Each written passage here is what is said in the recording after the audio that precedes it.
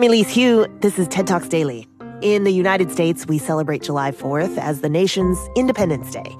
But there are some interesting things about the document that declared America was free that we didn't learn in school. From the team at TED Ed, educator Kenneth Davis shares the tidbits that'll make you sound smart at your July 4th cookouts. All men are created equal, and they are endowed with the right to life, liberty, and the pursuit of happiness. Not so fast, Mr. Jefferson. These words from the Declaration of Independence and the facts behind them are well known. In June of 1776, a little more than a year after the war against England began with the shots fired at Lexington and Concord, the Continental Congress was meeting in Philadelphia to discuss American independence. After long debates, a resolution of independence was approved on July 2nd, 1776. America was free, and men like John Adams thought we would celebrate that date forever.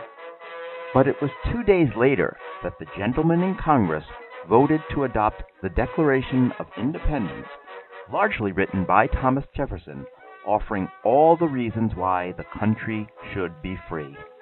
More than 235 years later, we celebrate that day as America's birthday. But there are some pieces of the story you may not know.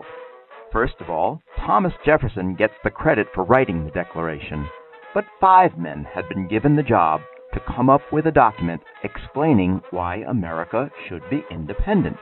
Robert Livingston, Roger Sherman, Benjamin Franklin, and John Adams were all named first. And it was Adams who suggested that the young and little-known Thomas Jefferson join them, because they needed a man from the influential Virginia delegation, and Adams thought Jefferson was a much better writer than he was. Second, though Jefferson never used footnotes or credited his sources, some of his memorable words and phrases were borrowed from other writers and slightly tweaked. Then Franklin and Adams offered a few suggestions, but the most important change came after the Declaration was turned over to the full Congress. For 2 days, a very unhappy Thomas Jefferson sat and fumed while his words were picked over. In the end, the Congress made a few minor word changes and one big deletion. In the long list of charges that Jefferson made against the King of England, the author of the Declaration had included the idea that George III was responsible for the slave trade and was preventing America from ending slavery. That was not only untrue, but Congress wanted no mention of slavery in the nation's founding document.